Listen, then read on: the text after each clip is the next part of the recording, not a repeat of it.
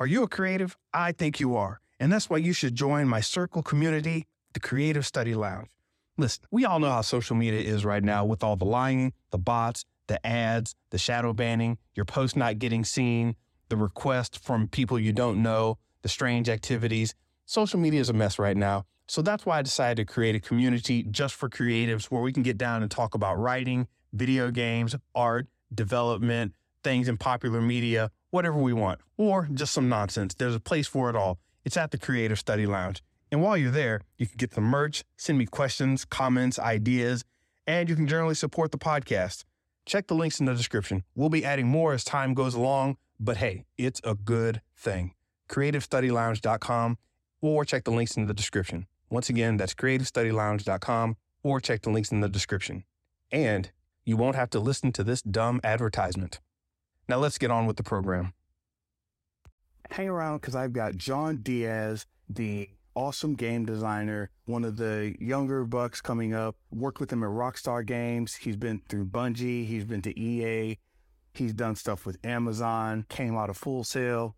Dude's got a crazy history. Dude's got a badass work ethic. Just somebody I really wanted to talk to. So any game design stories, questions you have, make sure you bring it up, pop it in the comments.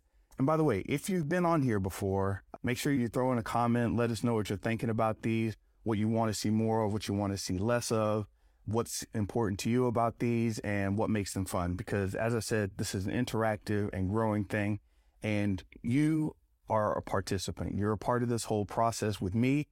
You let me know. I talk with you. I let you know. I may go to your page and steal some of your ideas, but that's how it works in this internet game. We all learn from each other. That's how it is. M. Cuevas, FNA Online, J. Kingpin, Zeroed In, Yellin' Jeff, good to have you all. Thank you for stopping by. We are about to get this thing rolling. We'll make this happen. I got my cup today. What's good, my man? Yo, can you hear me? Am I coming through? Yeah, I can hear you just fine. Definitely. All right. Yeah, we live. I'm live right. with Benja at BenjaCon. Oh, shit. That's right, baby. Yeah. We don't give up. That takes me back, man. That takes me back to the golden era. That's right. That's right. By the way, it's funny. I don't know if you caught before, but I started doing this whole BenjaCon thing because I was so used to the con season, meeting up with people, having different discussions, just minds rubbing elbows with different people. I even met Cliffy B at a Comic-Con, ran into him in a hotel room. He was having an argument with somebody. And after the argument, we just kind of ran into him. He's like, "Hey, how's it going? Sorry about that." And it was like, it was like all Sorry to bring you into that. Yeah, it was like all awkward, but it was like, "No, man, it's cool. I get it. Things happen. Stressful time at Comic-Con. What was he doing there? You're right. Epic Games had something going on, and they were showing up at Comic-Con. I think he was connected somehow. I forgot the exact situation. Creatives, we're passionate, bro. We're passionate. Once you get us started on something, especially if it's our own art, that goes right to the field. We got no armor for that. That's right, baby. And you are one of the passionate ones. That's why I definitely want to have you on. That's why I wore my mean little cuss shirt today, because it's all about the passion and the grimy get down. So it looks like Wolverine to me, but yeah, I call that the mean little cuss. That's my. Oh yeah, I like it. And I got the high flyer up on the wall here. The who that? High flyer. Okay. Yeah. You got to school me. Have you been watching the Disney Plus shows? Yes. Oh, Falcon. That's your boy. Oh, man. These are my pop culture kind of representations. But this is what happens when I'm not going to conventions physically, man. Everything is virtual, right? There's only so much that can stick. Yeah, we got Ace WTF, that boy Javon, Lenny Love, Yellin' Justin here. Oh my gosh. Yo, this is family right here. I got La Comadre right here. That's my goddaughter's mother. Oh, cousin coming in from Orlando. I got Ace What the Fuck probably coming through from New York. I don't know if he moved, but dope that you guys are in here. Yeah, man. Hey, you know what? Right off, I want to get into that a little bit because I looked at your profile page and saw, let me go through this. NYC, got you. MCO, Orlando, got you. San Diego, got you. LA, We met. got you. We connected. Yep. Yeah. Yule, I had to look that one up. Yo, Canada's airports have fucked up codes if you don't know. Yeah. So yeah, Yule looked you up, got you. Seattle, got you. There was one in there that I did get. ATX. You don't know about Austin, Texas? Okay. You know what's funny? I looked up ATX airport code, and the first thing it told me was Kazakhstan. Oh. Do I got it fucked up? I might have it fucked up then. I might have it fucked up. I don't know. I don't remember the Austin code, but yeah. Okay. Oh my gosh. What were you doing in Austin? Yo, so Austin, so keep in mind, you know, New York born and bred, then moved down to Orlando to do the school thing, right? Full Sail. Yes, I went in to the hyperbolic time chamber that is Full Sail. I walked in, you know, not knowing a thing about game development, and I came out ready to bust out some scripts, some levels, you know, and do the damn thing on some consoles. And, you know, when you got no experience in the game, I mean, you have a pretty interesting route, right? You ended up in damn near Silicon Valley, but like for me, coming at it from the East Coast, there was nobody around that I knew of that was making games, right? So I'm throwing out my application and applying left, right, up and down, anywhere and everywhere. And the first place that bit came at me from Texas, right? And so I'm an East Coast kid, no idea what goes west of that, what a different time zone even looks like, right?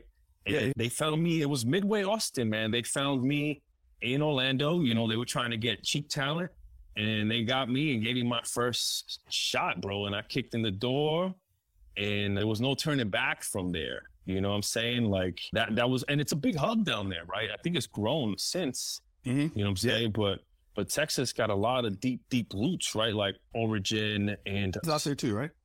It's in Dallas. You know what I'm saying? Yeah, Austin, damn it, man. They're going to kill me for not remembering. It's like Origin Systems and the other one. Somebody got to know, man. Jeff got to know. Jeff Midway Blood. Yeah, somebody look up some game companies in Austin. In Austin. 90s Austin games, man. Like Ultima, whoever made Ultima, that's some of those. Okay. So you can see the comments too? Yeah. Damn, this IG Live thing is nice, man. I was on it watching some of the earlier days of the BenjaCon. What year is this, by the way? This is like the second annual BenjaCon? This is the second time I've done this live thing. Last year I did it over Facebook just because I had more friends there, and I like Facebook more than Instagram. I still kind of do, but Instagram is good for this. So this year I was like, let me try and jump on and see what happens. But I've been having these types of sit down, discuss art design and development discussions for a while. And so that's why I was just so confident. Yeah, BenjaCon, I'm going to get my people together, and everybody comes through because they know the con vibe and how we get down. So, yeah, man. It wasn't until I got to the West Coast, man. It wasn't until I got to San Diego that I got to get into that world, right? Like, you don't get to live in San Diego too long before summertime rolls around and E3 comes out the woodwork, and everybody's taking off of work and be like, oh, peace, I'm gone this weekend. I'm like, what you mean? What's going on? Like, oh, we're going up to E3 in LA. It's like, I don't want to come to work. I want to go up to LA. I want to see what's popping up there. And they don't schedule anything either. They don't schedule like any heavy work at that time. Like, you know what? Let's not. It's opportune that way, for sure. Nobody wants to miss out, right? Things can happen from one day to the next. E3 is huge, though, right? Like, for anybody on the outside looking in, E3 was that one time where all the magazines back in the day, right? Like the EGMs, the Game Pros, the Game Informers, that's when they would get the scoop on all the new games coming out, right? Everything, well, whatever was in development, all the Nintendo announcements, Sony announcements, Sega announcements, all happened, at least, again, outside of looking in, it seemed to all happen at E3, that one time of the year in June, July. And I remember, man, I headed up there. I think all you guys were already there the day before. I think my first one was 2010. 2010 was my first E3, right? So turn of the decade. Probably had like no facial hair at the time. And I'm going up there super starry-eyed, like a fan, bro, like a consumer. Like, I forgot I was a developer. You know what I'm saying? I'm rolling up in there just like did they happen at the LA Convention Center? Is that where it typically goes down? Yeah.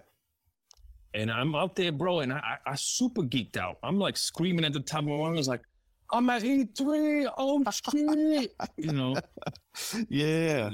And you got in some party action too, right? The side events and the after parties. Oh man, I think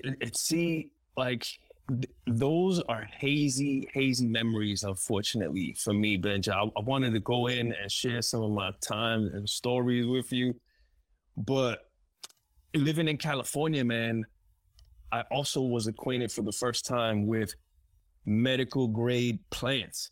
Oh, and that just kind of, it's taken a lot of special memories and put them in a little bubble for that time. You know what I'm saying? Like, so if there was no pictures, then it's hard for me to recall. But damn it, man, around that time, I just remember it was really the golden era of games. Like, I mean, I remember, so obviously it was a big year for us at the time, 2010, right? We had just released Red Dead Redemption. Outlaws to the end. Outlaws to the mother end. We all wore our shirts, our red and black, you know, so we're rolling out there like NWO Wolfpack style, rolling deep with the bloodshed on the shirt. We stood out everywhere we went. Some of us kept it underneath our clothes. Like, we were straight up hiding our superhero costumes and shit. You know, we didn't want to get mobbed by press and fans. You know, we had to keep a low profile because the press kind of sniffs it out. You know, they're like, ooh, Rockstar there, I want the scoop. And, you know, we don't say anything. We roll. Totally. I totally get what you're saying. Now, for everybody in the comments, C. Torres, Carter Comics, thank you. Some Islands, we'll get to you in a second, buddy. Oh, it was a Retro that Jeff was thinking about, not Rare. Retro was out there. All right. So, but for E3, just to give a little perspective for everybody. E3, a huge video game industry event. Everybody who's anybody is there. It's at the time it was not open to the public, right? Red Dead, or was it? Because it was just switching over around that period somewhere. You're right. I'm pretty sure it felt manageable. You know what I'm saying? Like, it didn't feel like, or it was a certain day. I think they opened it to the general public like on the Sunday. So like Friday, Saturday, I think we got to roll around and kind of breathe. You know, the lines weren't too crazy. We didn't have to wait around the block to get into a Nintendo showcase of something, or, you know, slap hands and listen to Shigeru Miyamoto or something like that. Right. From what I recall. Yeah, and it had a different vibe when you're dealing with just industry. Yeah. And the thing about it was, you know, Rockstar was kind of, and still is, kind of mysterious to people. You know, from the outside looking into, like, what are you guys doing? What are your, you know, what's going on behind those closed doors? And, you know, they would release special products like those T-shirts, and people would be like, oh, that dude's from Rockstar. Oh, he's got a Red Dead shirt on. I haven't been able to get much information on it. Yes. So now we're walking around with these shirts, the swag and everything, and a special closed off booth that nobody could really access, you know, freely. And it's like, that's what gave it that kind of vibe. And I just wanted to kind of set that stage for you. Yeah. It's true, right? Like, you know, picture walking around in the Matrix and a bunch of Agent Smiths with their little like badges turned around so you can't tell that they're press, right? Because normally you want to go up in there, it's all family, it's all fellow developers. Like, yo, show me what you're working on. Hey, come over to my booth. Let me show you what we're working on, right? The Take-Two booth was pretty prominent at the time. I forget if it was like Mafia 1 or Mafia 2 out there at the time. I want to say probably Mafia 1, but they decked it out, you know, a lot of people dressed up, you know, makes you feel like you're in the game. Each little booth feels like its own little town, or own little city. You know what I'm saying? It's like Disneyland for adults kind of thing, or for gamers. Let's just call it, you know, game consumers, right? I think now it's grown so much, you know what I'm saying? It's not just people playing games, it's people streaming. You got pro athletes, you know what I'm saying? You got athletes. It's a whole different world. So now that you're at E3, you're kind of in the mix now. Now I want to take a moment to back it up just a second. and say, all right, because you mentioned this in a previous post. You said, you're out there, you're living your dreams. How did you take your dreams from your roots with, being in oh, and I saw the flag there too. You got the Dominican flag there. And you also at one point posted up a yellow, blue, and red flag. I believe that's Ecuador. Okay. In one of your reels you posted, and it had the So that's shout out. Probably that was shouting out the homie Juan Vaca, who came onto the podcast, and so he reps. Oh, okay. He reps those beautiful Latin American countries for sure. Yeah, for me, I mean, it's all family. Right. We all brown people, and mom and pop are immigrants from the Dominican Republic, right? So that's kind of as far back as I can trace my lineage, right? To and rice and beans and good old goat meat and bomb ass bachata and merengue. Yeah. That's right. That's right. Mm-hmm. And we can talk. I totally forgot about that. The bachata, the merengue. All right. Word. So you're doing your thing in NYC. Mm-hmm. At what point do you say, I'm doing this games thing and I'm going to make it happen? How does that spark transfer? Because it's still kind of an enigmatic thing to a lot of people. How you make that jump. It doesn't make sense to a lot of people, but how'd you do it? 100%, right? You're playing these games. We're both avid gamers. We're consuming the hell out of these, right? I started from 8-bit NES days and moved on up, right? I still have all my consoles, NES, Super Nintendo, N64, all of those, consuming the hell out of them. And again, going back to EGM and GamePro, this is what I knew, right? Whatever I was seeing on TV, right, was kind of hip hop and basketball and Hollywood, right? So it's like, all right, this is one outlet, what I'm saying, of people rising to prominence, making money. There's the white collar, my mom's always telling me, we want you to be a lawyer, an engineer, a doctor, right? Like, go make that money, right? We snuck into the country so that you can have a better life than us, right? Whatever. And meanwhile, I'm here, eat, sleep, and breathe in video games, right? And comic books. And when I would read these interviews in magazines, all I would see are, the Shigeru Miyamoto's, right? A lot of Japanese developers. There might have been a Romero or a Cliffy B or something like that. And again, very unattainable to me, right? It's like, but in hindsight, it's like, it takes 1 or 2 or 3 people to make a game to put this together. And little by little, I think there was 2 distinct moments, probably 2 or 3. I remember getting my hands on GTA 3 for PC when they finally dropped it for PC, and installing it on my old ass Pentium 1 or whatever, barely surviving off the RAM that it had. You know what I'm saying? Yes.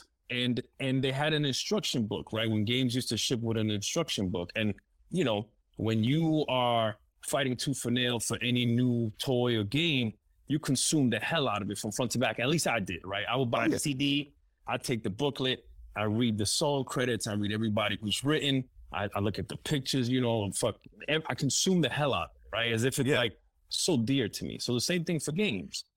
And the Rockstar booklet, right? As you know, they put a lot of love into to like packaging their games. It came with the I forgot what they called their virtual New York City. Liberty City? Liberty City. Yes, thank you. They call it Liberty City, right? So it came with the map. And, to us, to people, when I say us, I mean people living in New York, it looks straight up like a map of Manhattan.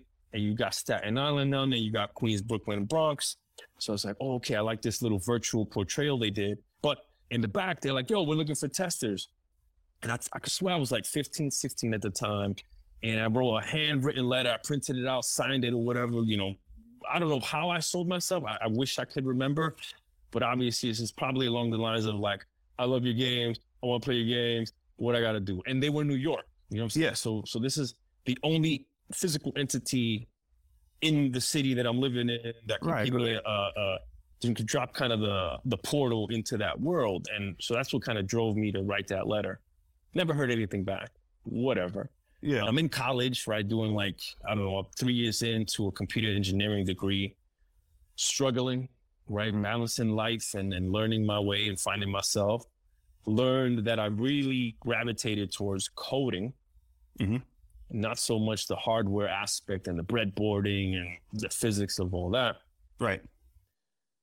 And again, turn to my what seemed to feel like the universe is like planned for Diaz, right? Like flipping through the EGM, and in the back of that bad boy, there's an advertisement for Full Sail. And they know how to market, right? You got gamers, you got people playing games, they read these magazines. It's like, hey, learn how to make games at this school. Tighten up the graphics on level 3. Yo, is that Well, that you guys? If it's somebody else. No, come on, bro. We Full Sail put people out that can actually do the thing. Who said it? Is it Wood? Is it Evergreen? They're Westwood. It's like Westwood. That commercial is money, though. Like, Yeah. I mean, you see that commercial, and if you don't know what it takes to make a game, you're like, oh shit, I'm gonna call that 1-800 number. Like, Yeah. sign me up. Who has seen that though? Like, if I was to come to you, you know how let's say 5 years is the average time to put a game together. Okay. And you see these two white boys playing on the TV. It's like Grandma's Boy. It's the people who make Grandma's Boy. It looks the same way for anybody that needs a visual. Two kids playing on a controller. Some producer comes in, right? Or some producer-like figure in and tells them, good job, guys. Why don't you tighten up the graphics on level 4? And they turn around, they look to each other, and they're like, oh my God, I can't believe we get to do this for work, right? But they're like, Yeah. the game, like, just not how you do it. It's so fictional, but it's classic. It works. Yeah. Okay. This is why marketing. There's a big disconnect between marketing and like what actually happens, because they are trying to just get eyeballs and get people to click and get people to read and get people to call the number. Yeah. It's rare that they understand what actually goes on into it. Yeah. I was at 3DO at the time when those things first started popping out, and we thought it was hilarious. And ironically, until I got to Rockstar, I didn't see any actual fruits of the Full Sails. And I do want to make sure I make a distinction between Full Sail and like Westwood or DeVry. Yeah. Full Sail's in another class, but they had a similar structure, and you saw a lot of the commercials, and a lot of people would get them confused. But For sure. Yeah, that's a good point, man. That's a good point. It's easy for me to say it was on a different level because I went through. And yeah, DigiPen is another one, right? DigiPen is kind of the West Coast and Full Sail on the East Coast. But now you got programs left, right, and center, right? Every engineering or computer science school has a curriculum dedicated to this art, so that we call game development, you know? Because it's what the kids want. It's what brings in bodies into the seats. It's what gets tuition dollars, you know? yeah, so okay, so you're doing your computer engineering in New York, but that's not Full Sail, is it? No. So I'm at a state schools in Long Island, SUNY Stony Brook, and there is a jump that has to be made, right? To be like, flip the table, fuck this, I want to go to Full Sail. Luckily, I had family down there. Okay. And I get into the conversation with my parents who are like, what have you been doing at Stony Brook? You just want to up and transfer and all of a sudden make a shift. And it's that passion. It's just that gut feeling, right? Like it's hard to describe, but it was this light bulb that went off that says, I need to go check this out. And it's in a place that I'm familiar with. Again, my world map is just the East Coast. Yeah. Right. Okay. So is this passion, the spark to do this, is that because of, you're still not seeing a connection with gaming okay. Yeah. That was me as well, but I never ended up getting to a Full Sail or a DigiPen or anything like that, but I know the disconnect. Okay. Yeah. I love your route, right? Because you just kind of ripped open some rendering books and started going from like getting 3D models and rendering them by hand, vertice by vertice, right? Like that. Like how you like, I couldn't find books, so I'm always amazed when people can like find a book, right? Because before YouTube and everything that's available online, this was the only source of information. If you didn't have a physical mentor or somebody to apprentice underneath. You know what I'm saying? Yeah. You know what? I actually went to Florida State University. I was not a student at Florida State University. Mm-hmm. I went to Florida State University, and my mother was a library fiend, and she told me that the Florida State University system will actually honor non-student library cards. So if you're not a student, but you had a library card for the state, Yeah. go in and get a book. And I went in there, got a book, and they were like, "Oh, you're not a student here or anything. Hold on a second. There's a little form." You know, so they signed a little form, like, in case the book gets lost, we know who to find. It could happen, yeah. So yeah, but finding that information, getting into that zone, I think that's where me and you connected a lot, because you definitely had that drive and you wanted to get out there. So okay, now you're out there at Full Sail. How do things change? Are you just on the right path now? What's in your mind?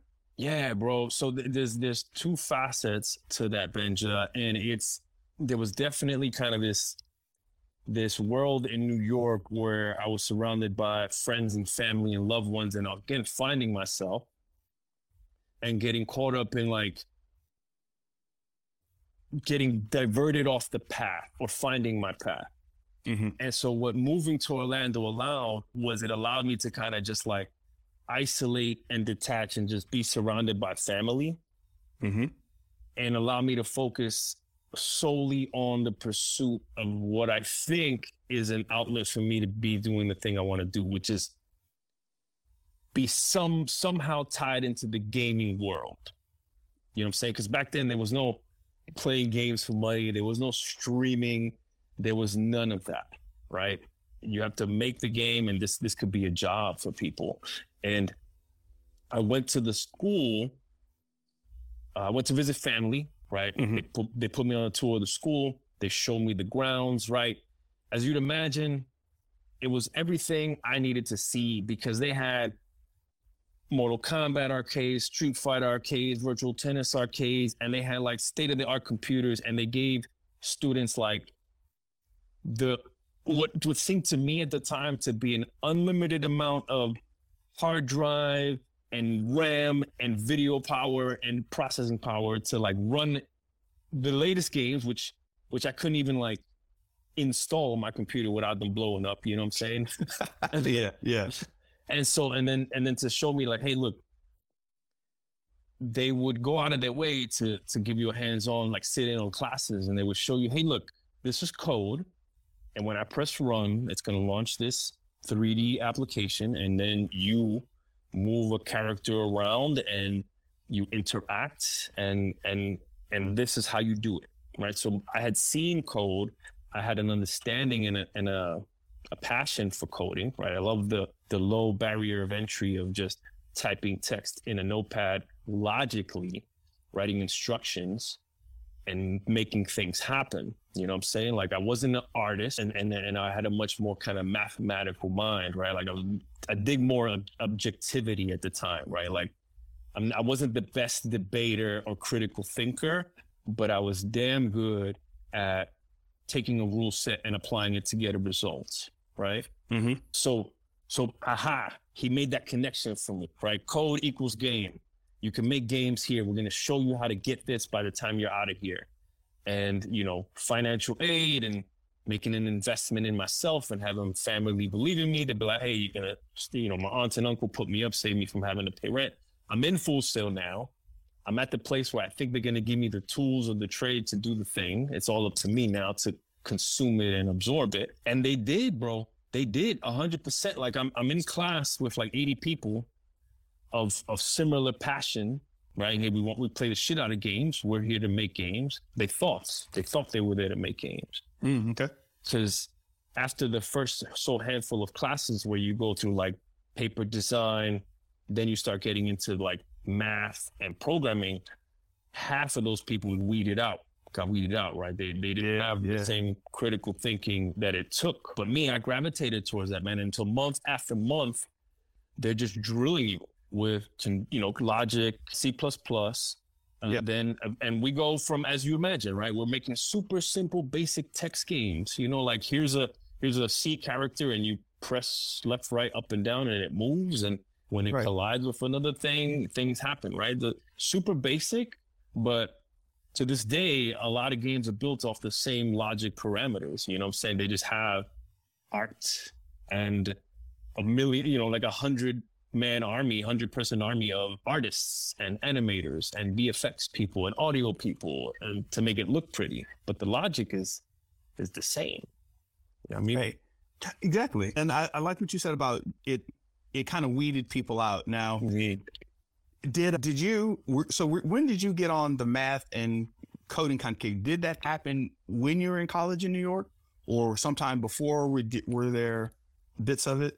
Yeah, it's funny. Math just made sense to me, right? Like English wasn't my first language, but mathematics doesn't have a language. You know what I'm saying? Okay. Numbers are the same, however, which way you move them or put them next to each other and do an operation on them. And, you know, I had a good explanation. I don't know if that's a word, explanation to math. Well, But let's go with it. So I had seen calculus and all the levels of trig and, you know, algebra before I got to college. So when I got to college, it was kind of easy. And then coming into a game school, that it was finally for the first time applying geometry in a way that makes sense and sparks excitement. You know what I'm saying? Like, yeah. I'm a character, my target is over there, I'm aiming at it, right? The camera's pointing this way. How do I find that angle? Oh, hypotenuse, bro. So good. Yeah. You know, like finally I'm like, oh my God, I get to use this in a way that makes sense. You know, That's like, That's a very weird revelation. I know what you mean. Where you're sitting down and you're like, hey, wait a minute.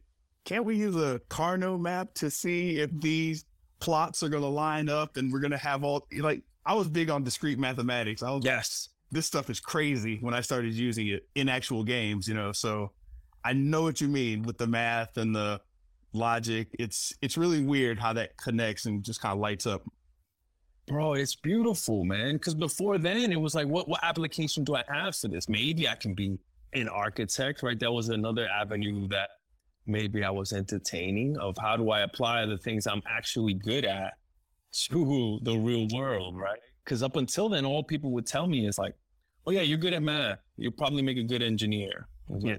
Okay, I guess, you know, I think. So I want to tell people that if you're good at math, you can make games. You can be a gameplay programmer, man. Like, they love you. You can be a rendering programmer. They need people like that. You started out, you were doing gameplay code when you first broke in.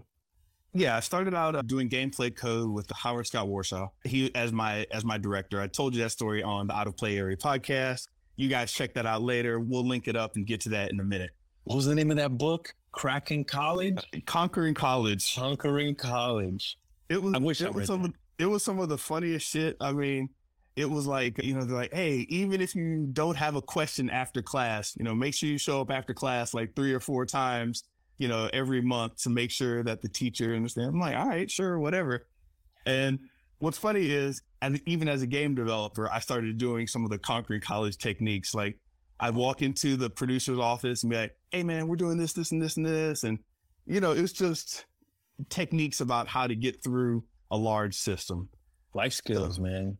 Basically. Mm. So, yeah, I had Howard, and I was doing that thing as a gameplay programmer. And for people who don't know what a quote unquote gameplay programmer is, I was just moving around all the logic to make sure the score was correct, the proper number of characters were on screen, that everything was getting garbage collected. Okay. That means if something was off screen or needed to be deleted from the memory, that it wouldn't like blow up your RAM or anything like that. Keeping track of loading. If we were coming to the end of a level, I needed to start this whole load out process and load in the next level process, which was a whole process of its own. Yep. You know, so just making sure everything kind of worked. And that also got me into working with the controller, which was really interesting to me. Input handling. Yeah. So something you never think of where, you know, there's like a separate input chip on the, and you're like, oh, I can access this thing separately from the rest of and it's like, yeah, you can try out whatever you want. It's not going to affect the graphic speed, and yeah, just really weird stuff that you could start playing around with. So that's where I started. But so you went to Full Sail, you did your thing. how easy was it for you to jump from, hey, I went to this video game school to, hey, I have a video game job? How did that work? Yeah, sure. So by the time you get out of there, right, we're essentially pretty decent programmers, right? We can jump into any aspect of a game stack, you know, from networking, rendering, anything of this. We can come in and hold our own to at least partner with a senior or something like that. So I came out of school just looking at programming jobs, you know, just applying left, right, and center for anything and everything that says program, you know, so that includes Microsoft and all those guys. Real quick, did you have a focus? I really took to tools programming. Okay. You know what I'm saying? So like, I really enjoyed making my own application and hooking into organizing assets or spitting them out in a way that was friendly to whatever schema you wanted or something like that, right? Like, I guess what you call now like a UX or UI designer or programmer, right? I really took a liking to some of that stuff. Obviously, gameplay, programming, and even a little bit of AI. Really dug AI in school, right? Like pathfinding and optimizing the way that something can get to you or something. So that's what but funny enough, when Midway would kind of go recruit from Full Sail, a few other companies had the kind of same thing, right? They had a few, I guess, employees that were on the board of the curriculum, right? And so they had a hand in affecting what the kids are learning so that you can help them build and solve their problems, right? So Midway would come and recruit, and they had a pretty good success rate, right? They would kind of find one or two people every time they came. And I was essentially like number 10 or something like that. When they came back around, I was put in contact through my career dev. I want to shout him out, Rob Coble. For some random reason, he took a liking to me and worked with me, you know, doing all the usual, like, hey, give me your resume. I'll help you tighten it up. I'll put it in front of these people. I think, you know, a little bit of self-awareness looking back is in a group of programmers and let's call a spade, socially awkward mofos. I stood out because I was somewhat capable of speaking to someone and having a conversation on not just like, you know, what you're doing in code and how does that thing work and shit like that. You know what I'm saying? Yeah. So I think this is what he gravitated towards. Like, hey, you could be a good designer.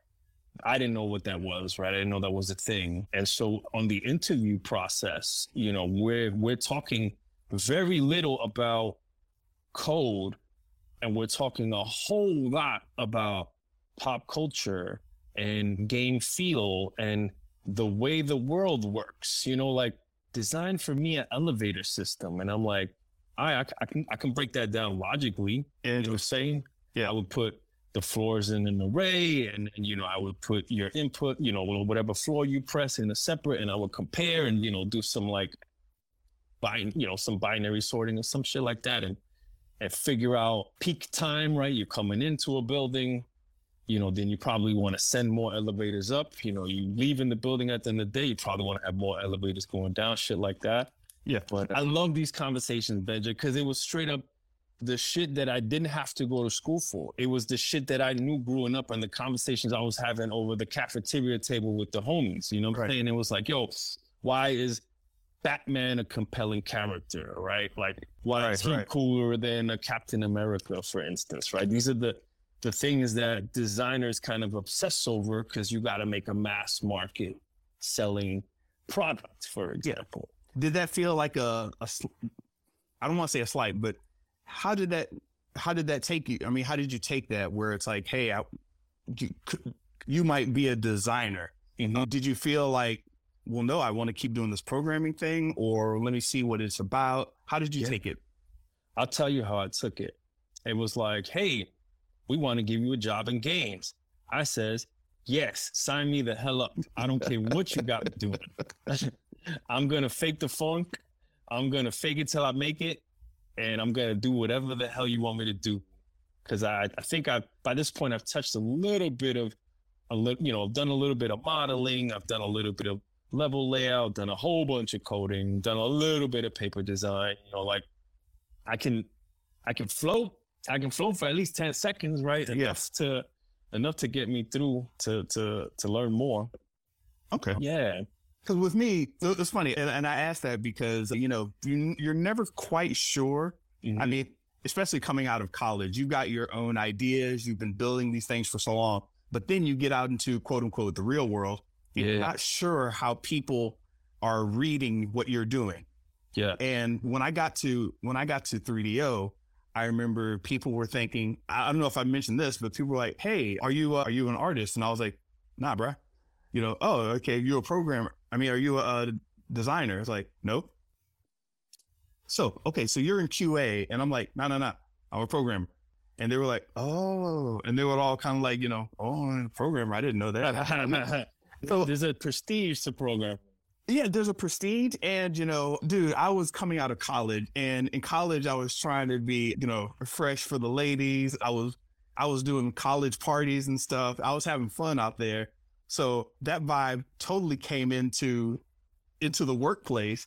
I remember, just having this crazy outfit on. I mean, crazy slick. It wasn't like, yes, fashionable. Yes, it was very fashionable. Crisp, he'll figure it out. It was badass outfit. And I just remember that was the thing I was wearing when I was talking to this guy. And I realized, like, yo, I don't really fit with any of these programmers. Mm-hmm.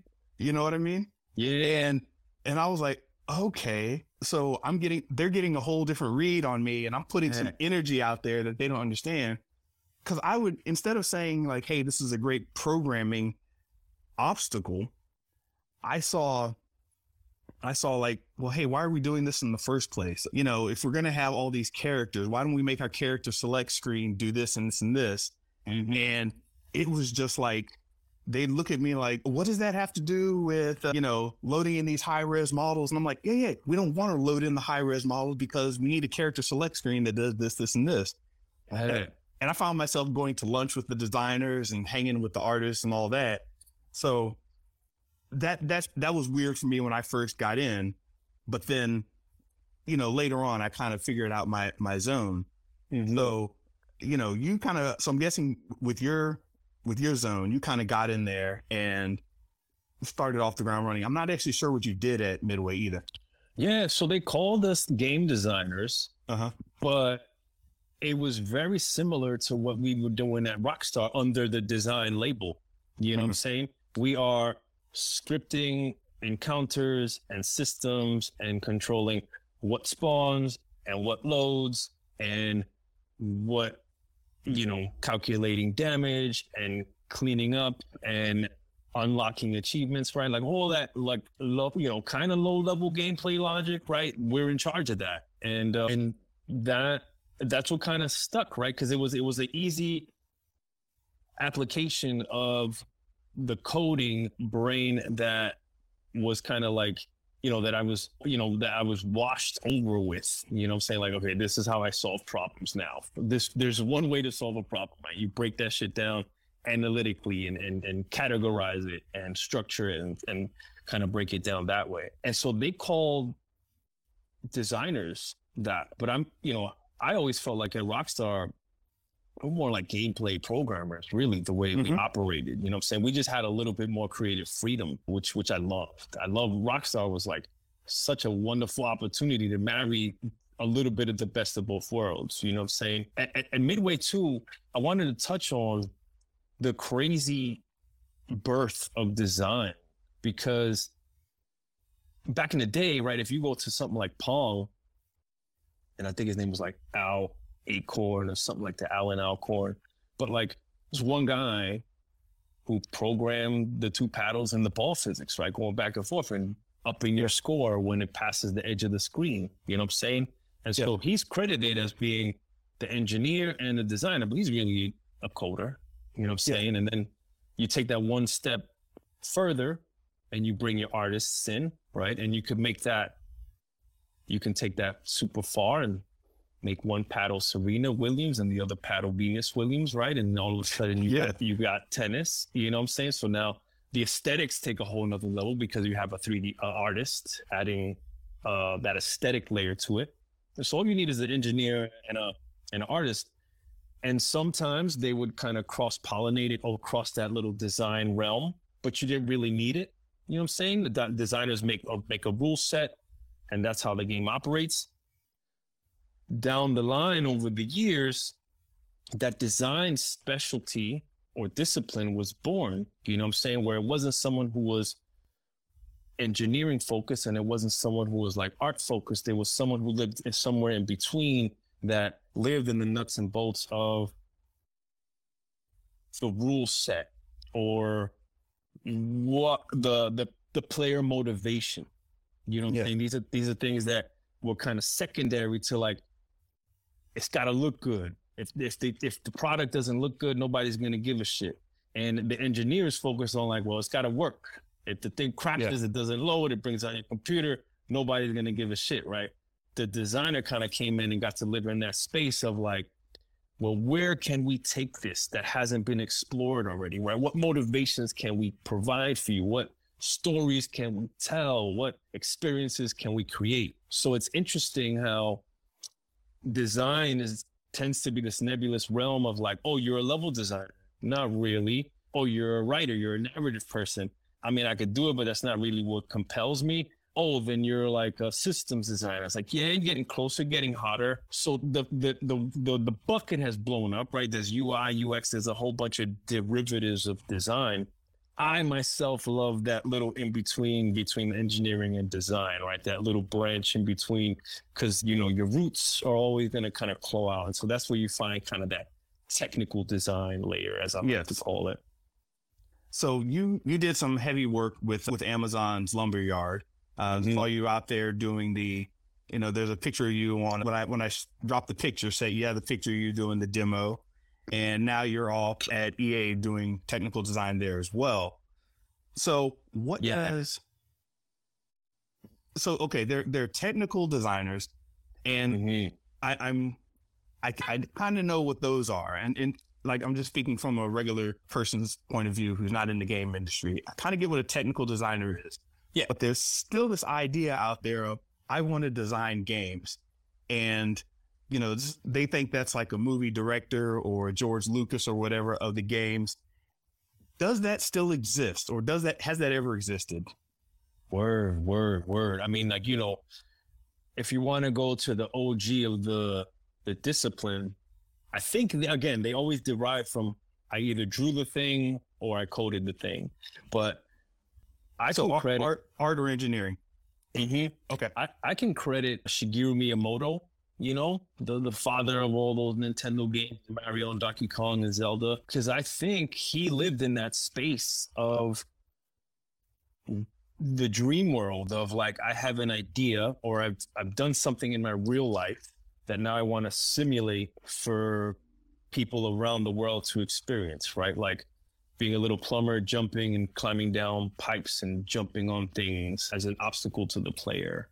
And Zelda being kind of the original open world game, right? So does the role of being a director exist for people who say they want to make games, right? Coming off from paper, I have an idea, right? I think you and I have run into that. Jeff spoke very adamantly about this in a conversation he and I had on his episode of How to Play Area.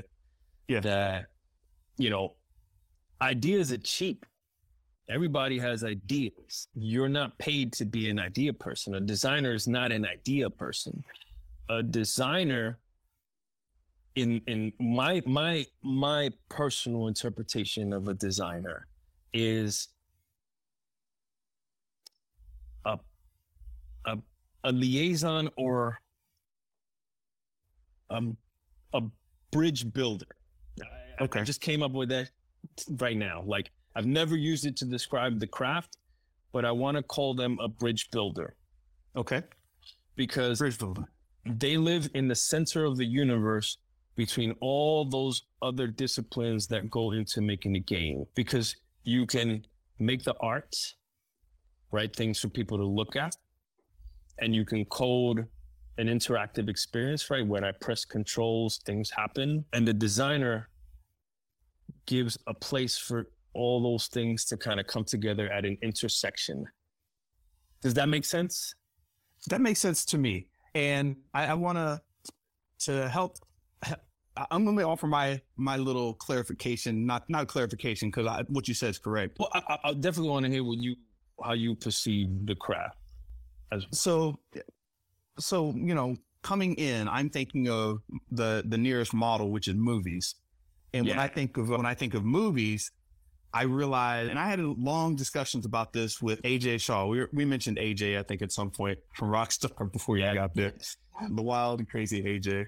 But we had this discussion about video game design versus movie development. And with the movie, you have this guy called a line producer.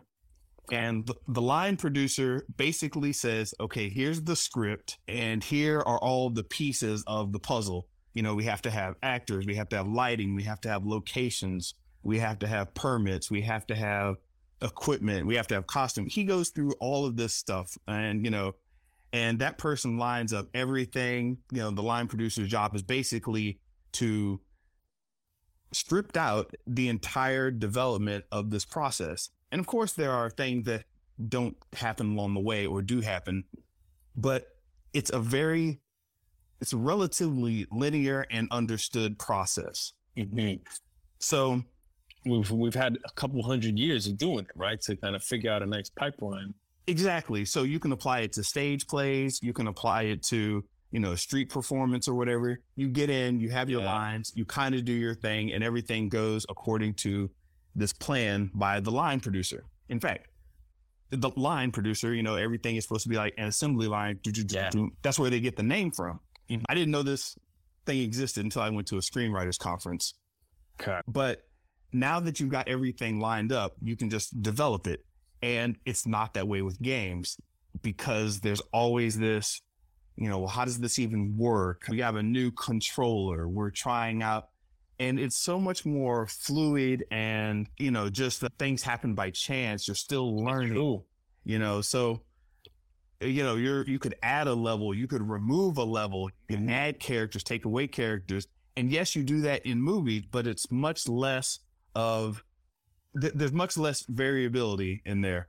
Yeah, 100%. It's kind of it's the opposite end of the spectrum of Hollywood, right? Yeah. Like they start from the script, and then they kind of work down the line, with like getting your executive team or your director, then getting your cast, then doing, you got storyboards, right? Like it's very rare a surprise in the middle of a movie production. I think. I've never been in one. I think the odds are very low that there's a surprise addition. Well, they don't like surprises. So the only surprises come around if like this actor broke his leg. Yeah. We got the... Which is a known risk. Right? Yeah. We got the rights to get somebody on that wasn't available before, there are different ways of changing a movie around or a Hollywood production around as you go. But it always seemed to me to be a little more static than what we dealt with in games, where, it was more like, well, of course, we could switch out the main character with the side character in terms of the physical 3D model. You don't do that with actors so much. Like, you don't just switch out stuff right off CG, right? Yeah, exactly. Really quickly, I want to make sure I hit a few of these people that... How are we on time with you, by the way? How much time we trying to hit? It's on you. I can hang out for a little bit. All right, we'll say a half hour. Yeah. All right. So really quick before I jump back into that, A Tribe Called Mel asked, do you think UX are true designers? The UX guys. Yeah. Experience design is for sure a big deal for sure these days. Like, I mean, they can be applied in a lot of different avenues, right? Like, hey, I have an app. I need to control how many clicks it takes to get to a place. In the game area, these are definitely the people that are doing a lot of the work. Now the games are super complex, right? There's a million things you could do on the controller and only so many buttons. They're the people playing a critical role of bringing in players off the street, from wherever, watching them, studying them, recording them, and bringing the developers back that information to be like, ooh, there's some friction here, right? This doesn't make sense to a good percentage of players. Let's revisit that, right? So they are a super critical part of design for sure. It's more feel, experience design is definitely a lot of feel, but a lot of analytics goes into it. Right. Mm-hmm. I think so too. And the reason her question caught me was that with UX, with UX design, there's so much, interaction. There's so much interactivity. How does that mesh with the feel? You know what I mean? How the actual game feels. And as we're talking about, there is no, and this is my perspective we're getting into. I'm not saying this as a declarative across the board, but there isn't that person that says, I am the designer. You kind of have this vibe that's like, hey, this person's developing the user interface. He needs to talk with the sound guy. The sound guy is doing things a certain way, and that person needs to talk with whoever is getting all of the characters' voices recorded, Yeah. So you have this whole design thing that's kind of just spread out amongst a lot of people. And I think that's where the director / producer comes in to kind of make sure that everything is not going off the rails. Yeah. Keep everything kind of moving forward to in line of the original vision. Right. So that's how I kind of see it. And I don't know if I ever told you, but I was actually told one time by somebody that I was going to be the last lead designer at Rockstar. That they would just never. Is that because you fucked it up? Because God, yo, Ben kind of closed the door for the rest of the people behind him, man. Or yeah, I'm curious. Because I think yeah, there's two ends of the spectrum, right? There's the person who has the vision and the will and the charisma to rally an entire production on his or her shoulders so that we never deviate too far off the path and get that thing delivered. And then there's the other end of the spectrum that is really great at running the madness in the kitchen. You know what I'm saying? And knows his chefs and the entire team and what they're good at, and changing the recipe and adding some spice here or there, moving it around, or knowing when you got to toss that and start again kind of thing. I think that's, and exactly. And this is where I started getting on my game design is dead platform. I wasn't knocking that games have no design or whatever, but that idea that I had held on to, was kind of fading away, where it's becoming more of a team effort to produce this quote unquote game from a design point of view. Yeah. So you do have once in a while, you still have your Cliffy B's. You'll have your, Minecraft, which is basically a solo operation. Mm-hmm. You have your, Cory Barlog from the God of War series. Monster, yeah. Yeah. They brought him back in just to do that thing because they couldn't corral all those ideas. And let me not knock them like that. I shouldn't say they couldn't corral all those ideas, but there were too many ideas going around, and it was the guy to come in and corral them all together. Yeah, so I'm with you. I'm with you on that vibe to say a creative director in games tends to be more of a corraler these days than the other end of the spectrum, where it's like, I got the vision. It's all in my head. I'm going to show you the way. Now, do you think that's good or bad? Or do you have a preference for either style? I've worked in both, right? And I hate to use this, but it feels like when you have that sole single-threaded owner, things get done. You know what I'm saying? There's very little deviation unless it's an absolute mess, but things get done and quickly kind of shifted or changed. And in the other realm, there's a lot more fuzziness and dancing and people kind of falling, He said dancing. Look what I made. Let's dance. Yeah. So there's pros and cons to both, man. And they definitely both still exist. And I think these days, if you're in the kind of the freelance circuit, or you're doing the interview dance, it's up to you to pick. you know which one brings out the best in you, your best creative source, right? As a designer, as an artist, you usually want room to flex a little bit, right? You want a little bit of ownership. You want to work with someone that you know is going to take your ideas, gel with them, kind of bake them a little bit, marinate them, kind of bring you to a new level. So I know who I would work for, right? I would work for the what's the main head of the kitchen usually called?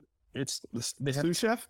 Is it the sous chef is a dude, cutting and chopping onions and stuff like that, right? He's working the tools, but there's like the head chef, bro. Like I forgot the name for him. Yeah, if we go to Ratatouille, it's the little small dude running the kitchen and making the calls over like who's in there, who's not in there. What's the show with Gordon Ramsay? Kitchen Nightmares, Hell's Kitchen, or something like that? Yeah, there's like a top chef and there's a chop. Yeah. Mm-hmm. But he's the guy who's always yelling, about you didn't season it. How dare you do this to the filet mignon? What you think shrimp should be cared for in this way? Those are creative discussions, man. That's the tyrant run. I mean, yeah. Was there a special name for head chef? Happy accident. That's what we're looking for. Was there a special name for head chef? Yeah. But with Oh, by the way, if you haven't watched How to Be a Tyrant, this may be a time to write that down. Right now.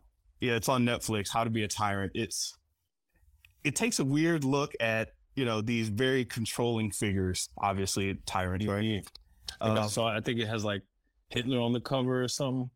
Yeah, Hitler, Idi Amin, and it just talks about their personalities, and I don't want to say glorifies them, but it's kind of like, hey man, dude got shit done. Yeah. So it's kind of got that vibe about it. And I think about that a lot in development circles, how, yes, it's good to have everybody's input, but sometimes when someone comes in and just gets something done, same thing with, Gordon Ramsay and being a tough chef. In fact, I tried bringing that example up one time at a game development studio. I was like, guys, we're kind of all over the place. I'm going to send out an episode of, link to an episode of this show. This is our problem right here. And I love that. The rest of all was this is why they didn't like me as a designer. Everybody's like, we're doing a good job. And I would stand up, no, I'm fucked up. We're all fucked up. Let's fix this. And they'd get mad at me.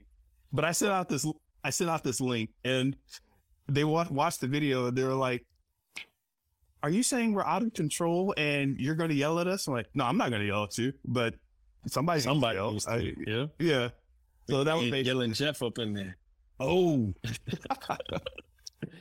I hear that, man. I hear that. Like, it's interesting too, right now that these companies are getting bigger and bigger and getting satellite sister studios in different countries, right?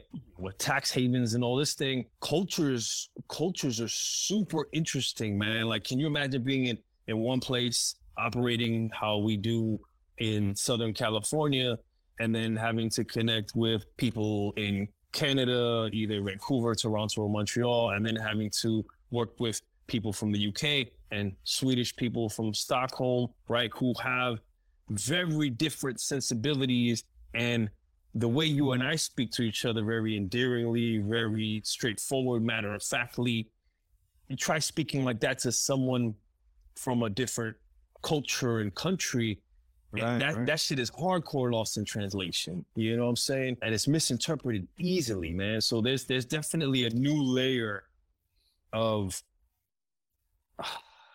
we throw the word empathy around a lot, and you can give the visual of putting the kid gloves on and the mittens so that you don't break someone who's very thin-skinned when you're healing them. Mm-hmm.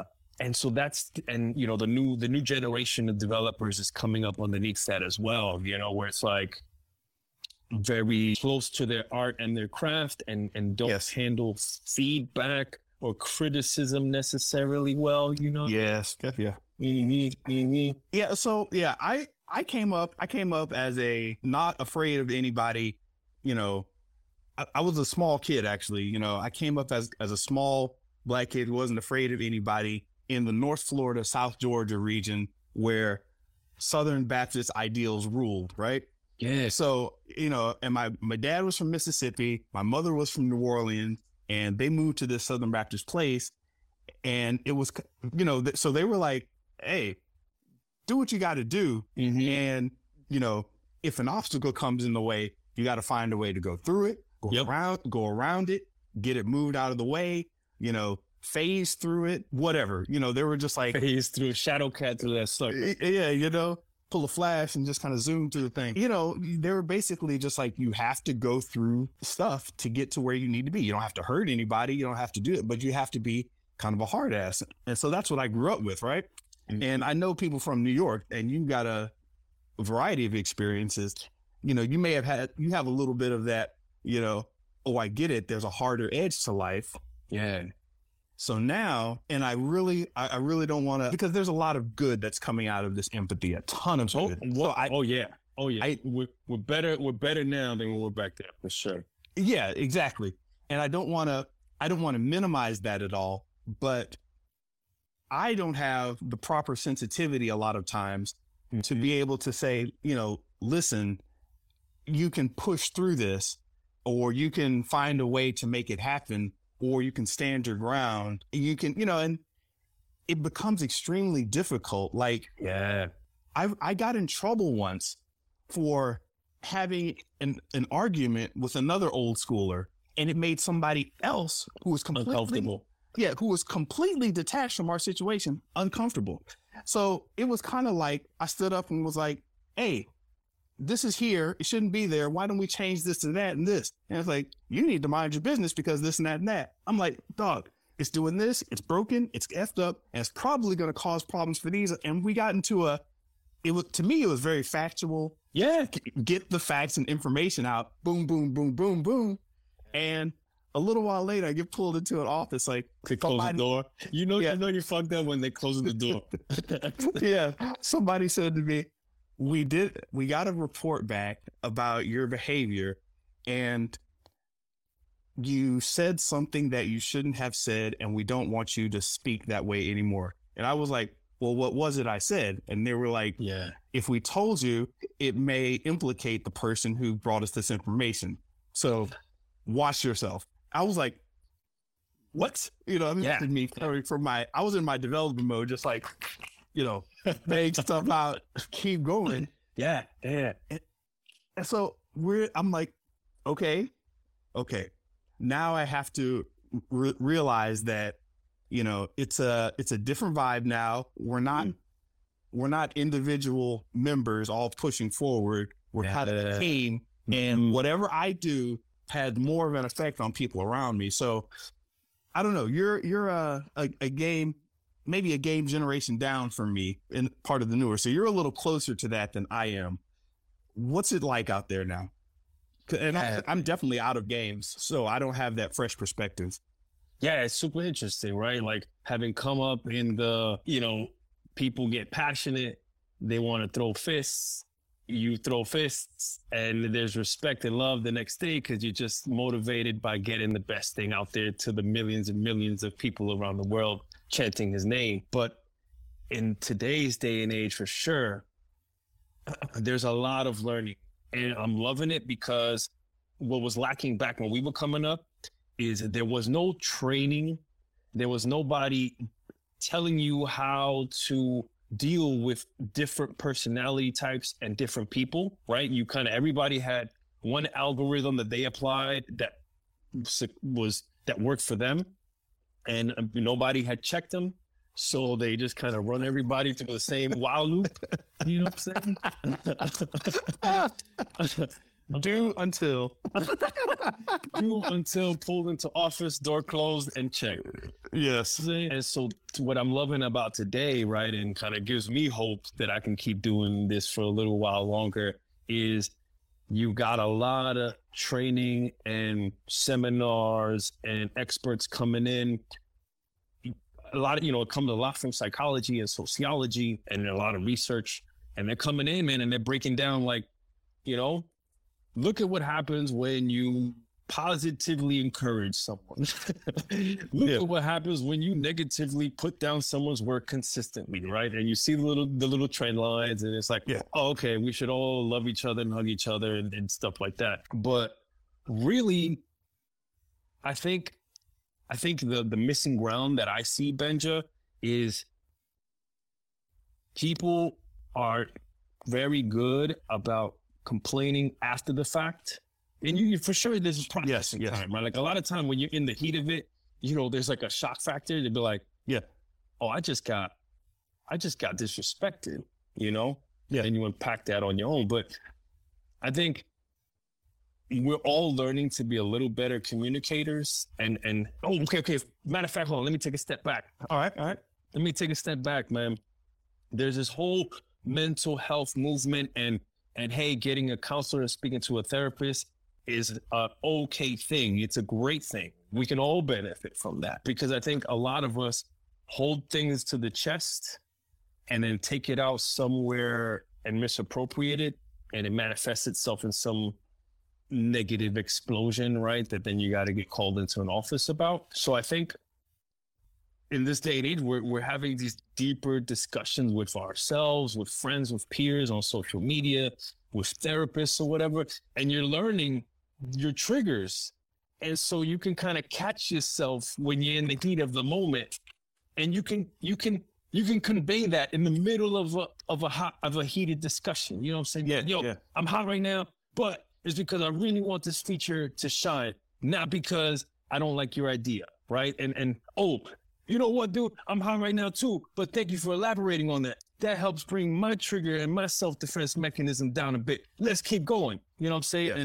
And so I think that's where a lot of learning is happening.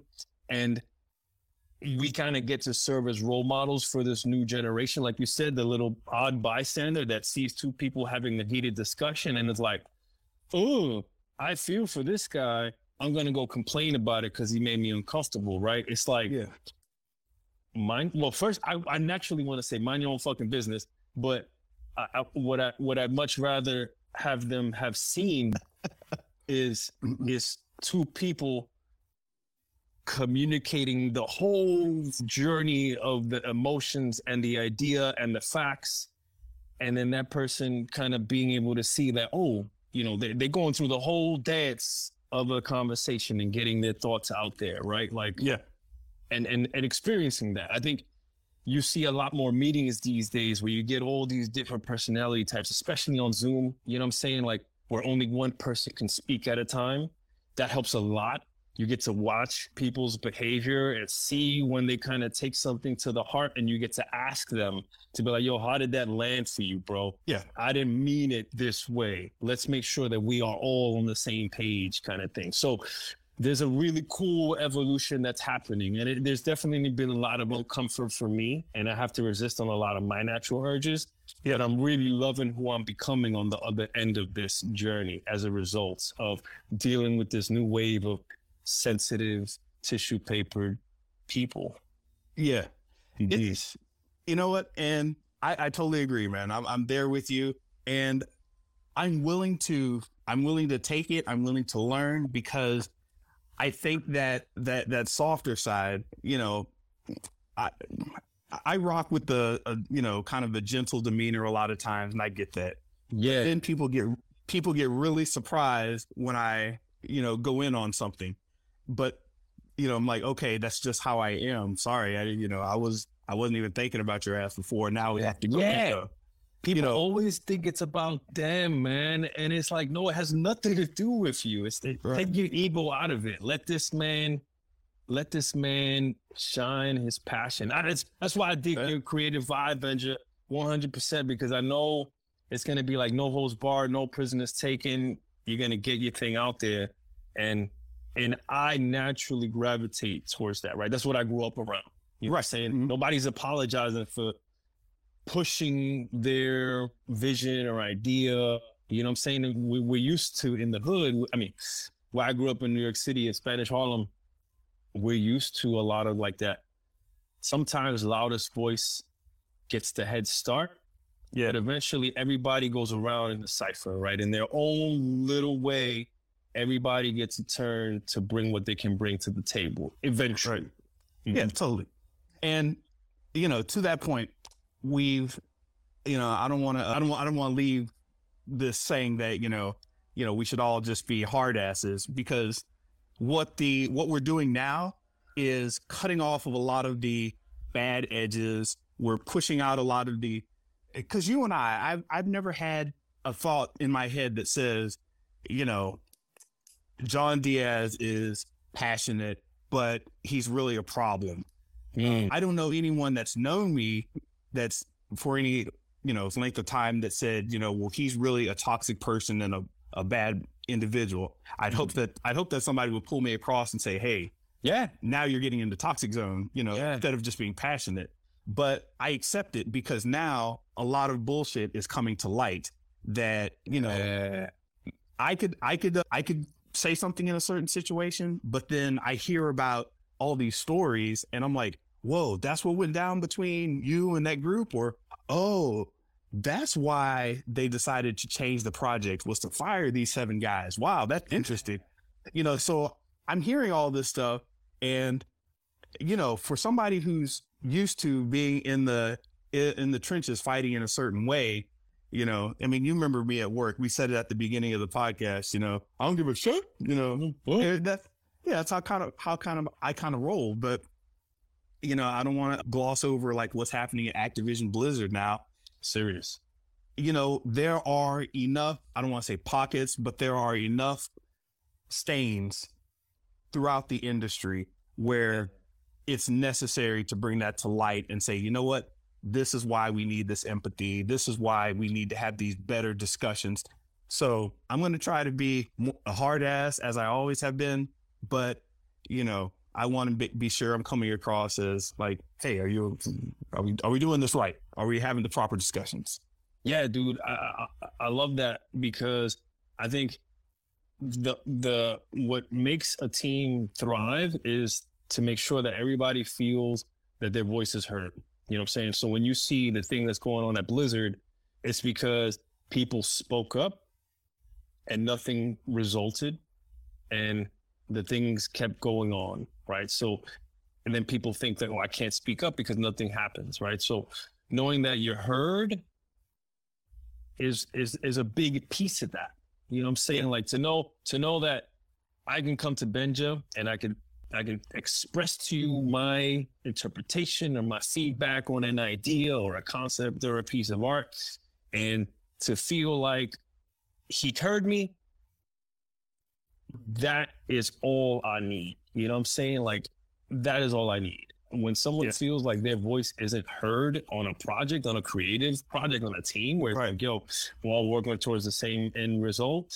When you keep getting your voice kind of trampled and disregarded, that's when you need to bounce. A, you need to get the hell out of there and go somewhere else. But B, it tends to kind of come back at you in our egotistical selves, right? To be like, oh, am I doing something wrong? Can I be better? Or I suck, whatever like that, right? And you never want that, right? Yeah, as a teammate, you want your teammates to be operating at their 150% maximum power. You know what I'm saying? Yeah, exactly. And it's fun to run at that speed. It's fun to read. I was talking to Jeff about the runner's high, and I was like, when you get in that mode, it's like, you're in there, it's passionate. So I want to run fast. I want the person next to me to run fast. I don't want everything to be in the 35 mile per hour zone. Let's just, with speed bumps and shit, man. Yeah, let's find a way to open up the engines and let people cruise or do their thing. So feeling. So yeah, man. Listen, this has been a great discussion. I don't know if you want to. Is there anything else that you wanted to get out there before we start to? Benja, thanks for having me on here, man. BenjaCon is amazing. I'm glad to be a part of it this year. I love what you're doing. I love how you create a space and bring people on and get to do the things that we have been detached from or disconnected from, right? Because these things aren't happening. The pandemic's put in, it's cock blocking a bunch of these cool things that would bring us together. I got a couple minutes if you wanted to chat about podcasting, man, and that outlet. Yes, and that was and how the hell that was developers or artists or come up with like, hey, let's get on a mic and talk and put it out there. Oh yeah, someone that's my, listen. That's my rollout note, podcasting. So as you said, you know, I started doing this thing because, and actually Raph, who is in here, I'm not sure if he's still in here, but Raph was in here. He got me started on the podcasting bit. Shout out to Raph. Yes. You were the first podcaster I ever met. Oh, awesome. Yeah, nice. Man. Yeah, man. It was a fun time, stuck with me. And, you know, it was just recording conversations that we have already and putting it out there in a way that's beneficial to us and hopefully to the people listening. So, you know, now I'm moving this new podcast era for myself into, you know, the ADD experience, art design development. And Raph is back. Yes, Raph is in the house. Okay. I didn't want to start hitting buttons and might accidentally close the session. Yeah, me too. I'm like super panicked. Yeah. So, you know, and Raph will be on later on tonight. Sure to have an awesome discussion with him. Josh, who's also in the comments there talking about passion is loud. That's definitely true. He's coming on today, and he's that guy, work ethic, getting it and doing stuff will definitely, if you're talking about work ethic and getting through stuff and just, hey, I don't know what that is, but I'm getting in and I'm doing it. That's a guy I wanted to definitely connect with. He's often here too. Okay. So yeah, we still got good stuff coming. But yeah, it was a whole creative vibe. And I like creating, not in a vacuum, but with kind of bouncing things off people, seeing what they're about. Mm-hmm. So that's the spirit of BenjaCon. And that's why I'm doing this. But you have the Out of Play Area podcast. Tell us what that's about. Yeah, man. So this podcast came to be as a survival mechanism from a person who has gone a whole year in a pandemic in 2020, starved to connect and talk about game development with people that just wasn't next to me at work, right? Specifically on an engine team or something like that, right? I wanted to talk outside of those confines.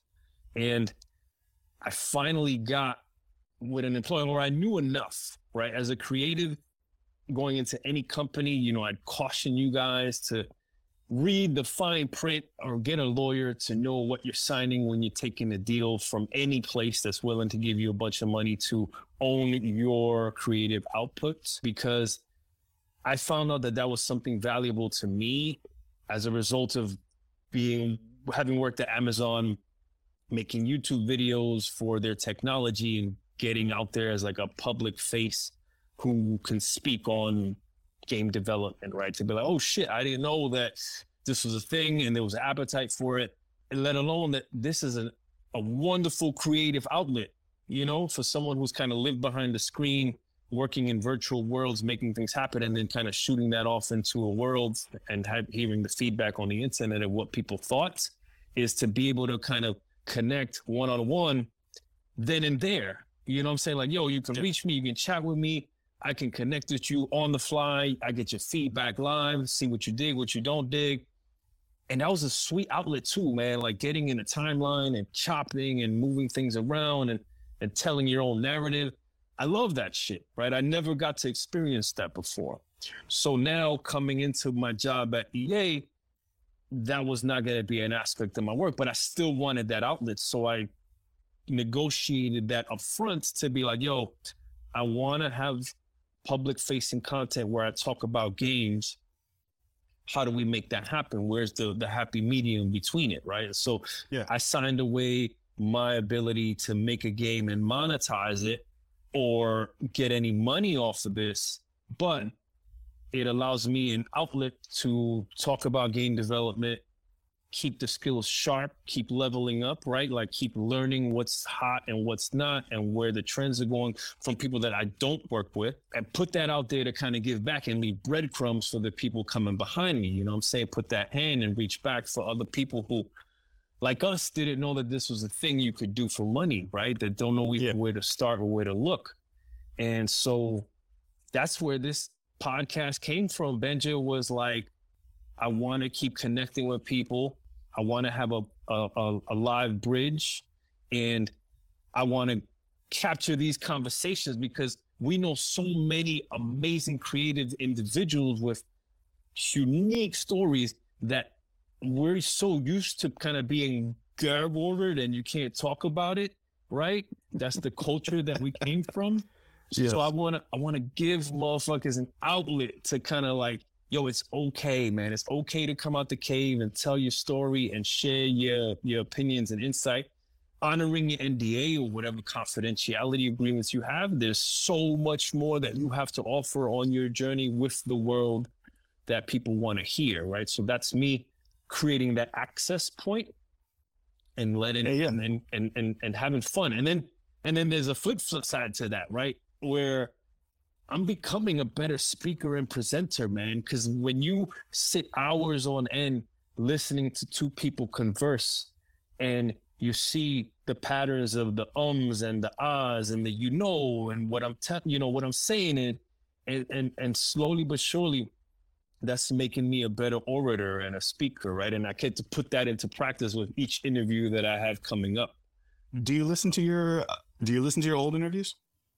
I do, man. My wife tells me that I have a problem, but I view it as a skill.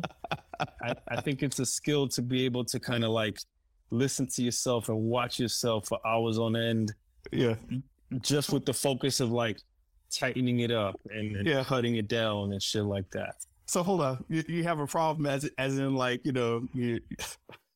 why are you listening to yourself? Yes. What's wrong with you? Okay. Yes, exactly. She'll catch me in the car. I have my podcast like jacked up. She's like, "You're fucking listening to yourself again." I was like, "No, babe, I'm consuming my content to know how I can improve it on the next episode." Yeah, exactly. Mm-hmm. It's funny. I took a personality. I was in a period of taking a lot of personality tests because I was trying to figure out more about my personal energy. Yeah. I was like, okay, normally I wouldn't deal with this kind of thing, but I need to step back and look at my personal energy a little more, right? Sure. So I took several personality tests, and one of them I scored 100 in a certain category, and it was narcissism. And when I scored, I was like 100. Okay, either this test is incredibly, accurate, or a complete load of shit. Yeah. Because it's one of those, where they have like fuzzy questions. It's like, if you were in a situation where you didn't know how to do anything, would you leave or stay there and do it? And I'm like, stay there and do it. I don't give a shit if I fail or not, whatever. And it's like, I kept thinking back to each of those questions, and I'm like, I wonder who wrote this, because, and it's not like I'm always confident that I'll win something, but I'm just like, yeah, get in there and do it. You're on stage, people are laughing. Do you keep going and get off stage? Keep going. What are you talking about? Yeah. Start, man. Finish. So, yeah. Start. It was just a self-awareness thing, but I thought that was funny that he got seen as narcissism. But I was just saying that to say, yeah, if you got to look at your own stuff, I think you may go outside the bounds of what people think is normal, but yes, it helps, go back, watch the tapes, listen to what you're saying. And I'm just trying to get better by, repetition and some of this stuff. So we'll see what happens. 100%, man. It's kind of a cheat code. If you're not using it, man, that's on you. Oh, you ever watch the time trials? You watch the ghosts in the racing games, and you're like, I do this every time around this corner. You see what you've done. Yeah. You get better, right? Like, and that's where the simulation kind of helps you get a leg up. All these analytics and all that. Like a lot of that machine learning is just replaying back hundreds and hundreds of games, right? And again, if you're not using those tools, you better believe someone else is, and they're going to get the leg up and they're going to get the advantage. And that, I respect to each their own, but I'm taking advantage. You know what I'm saying? I love technology and I love tinkering all the time. Definitely. Yeah. All right. So what's next for the Out of Play Area podcast? I've been digging the formula, right? Like every 2-week cadence is sustainable for me to do all the other shit I got going on. A lot of people ask me like, how do you fit that in? And I honestly profess that I've had to sacrifice the time I'd spent playing video games, and I've carved the chunk out of there to dedicate to podcasting, and that's worked out well because it hasn't come out of like my personal relationship or anything like that. I would love to get more out there more regularly, but I think that's what I'm gonna stick with. I think that's a winning formula for consistency, right? I would always push people to be consistent, right? Like in this game, consistency is what kind of like keeps those algorithms working in your favor, right? To get your content out there. I don't know what's going to happen when the world goes back to normal and I can do face-to-face interviews. I think this is an interesting evolution of the podcast, you know, is being able to get in a room and get around a table and get on that vibe, you know what I'm saying? 'Cause I think that will naturally tend to be much more intimate, even though I feel like you're right in the room with me, Benji. We just airing it out. Yeah. As always, man, you know, it's one of those things, you know, we didn't have to have a prep interview or whatever. We kind of know each other. So and that's what this podcast, I mean, that's what I'm doing here. Mm-hmm. I love what you're doing. I told you before, I think, you know, I don't know of a better game development podcast. Shit. You know, I just want you to go ahead and print up the shirts, you know, #1 game dev podcast. And, you know, I love it, man. I love your energy, Benjamin. You're always pushing me to embrace my brashness and go for it, man. Because, you know, young 20-something-year-old John was all about that. 30-something-year-old John is, you know, teetering a bit, you know, like trying to dance those lines of catering to as many people as possible. But I want to earn it, bro. I want to at least get on the chart. Like, give me some chart that shows a #1. It could be 100, it could be 1,000, but I want to be able to claim, look at this chart, 1 out of play area, printed the shirt, let's go. Nice. I want to get there. I'm going to get there. Consistency, how many years, but I'm going to get there. That's right. Hey, man, your energy is a beautiful thing. You've been pushing, keeping it going. I love your vibe. Love what you're doing with the Out of Play Area podcast. You know, I still want to hear your Kazakhstan stories from the ATX airport code. So we'll find out about that. But that's it. That's all I got for now, man. Once again, yeah, you got a good number of people who came through and learned a lot from what you had going on. Melissa Bean, you know, Raphael's in here, Diego Nuo, Bob Illinger, good to see you. Joff Marin Design, Tribe Called Mel. Hey, see something, say nothing. We don't have that. You know, shout out to Maui also, it's your dog, right? Is he back? Is he in the background? Yeah, you hear that? I hear a little bit. I hear the dog a little bit. Mailman just showed up. That's what happened. He's like, get off my lawn, man. Awesome. Yeah, I love it, man. I'll be back here as a viewer for when Raph comes on. I'm looking forward to that one later today. All right. You know, it's always a question mark. No one knows what's going to happen with the discussion between me and Raph. So we'll be. Bomb Shinobi in the house. All right, brother. All right. Benja. Thank you for your time, my man. Take care. Thank you, man. We out. All right. Now we're having awkwardness with the button. I love it. So yeah, once again, that's John Diaz, a technical game designer. Full Sail, Rockstar, Amazon, Midway, Bungie. He's doing his thing. Be sure to follow him at his, I'll have it linked up. You should be able to find it on my profile. Also, he's running the Out of Play Area podcast, which is all about one-on-one interviews with game developers. I am on episode number 2. Make sure you check that one out if you want to hear me get raw about some game development stuff. And if you're not into podcasts, you know, make sure that you download your podcast player and start getting in on that action, because that's where a lot of the goodness is. Thank you all for staying here with us. Make sure that you comment, follow along, and check out the podcast, my other podcast, Show versus Business, if you're so inclined. I really appreciate you all. Interact, stay positive, and keep this thing going. Peace.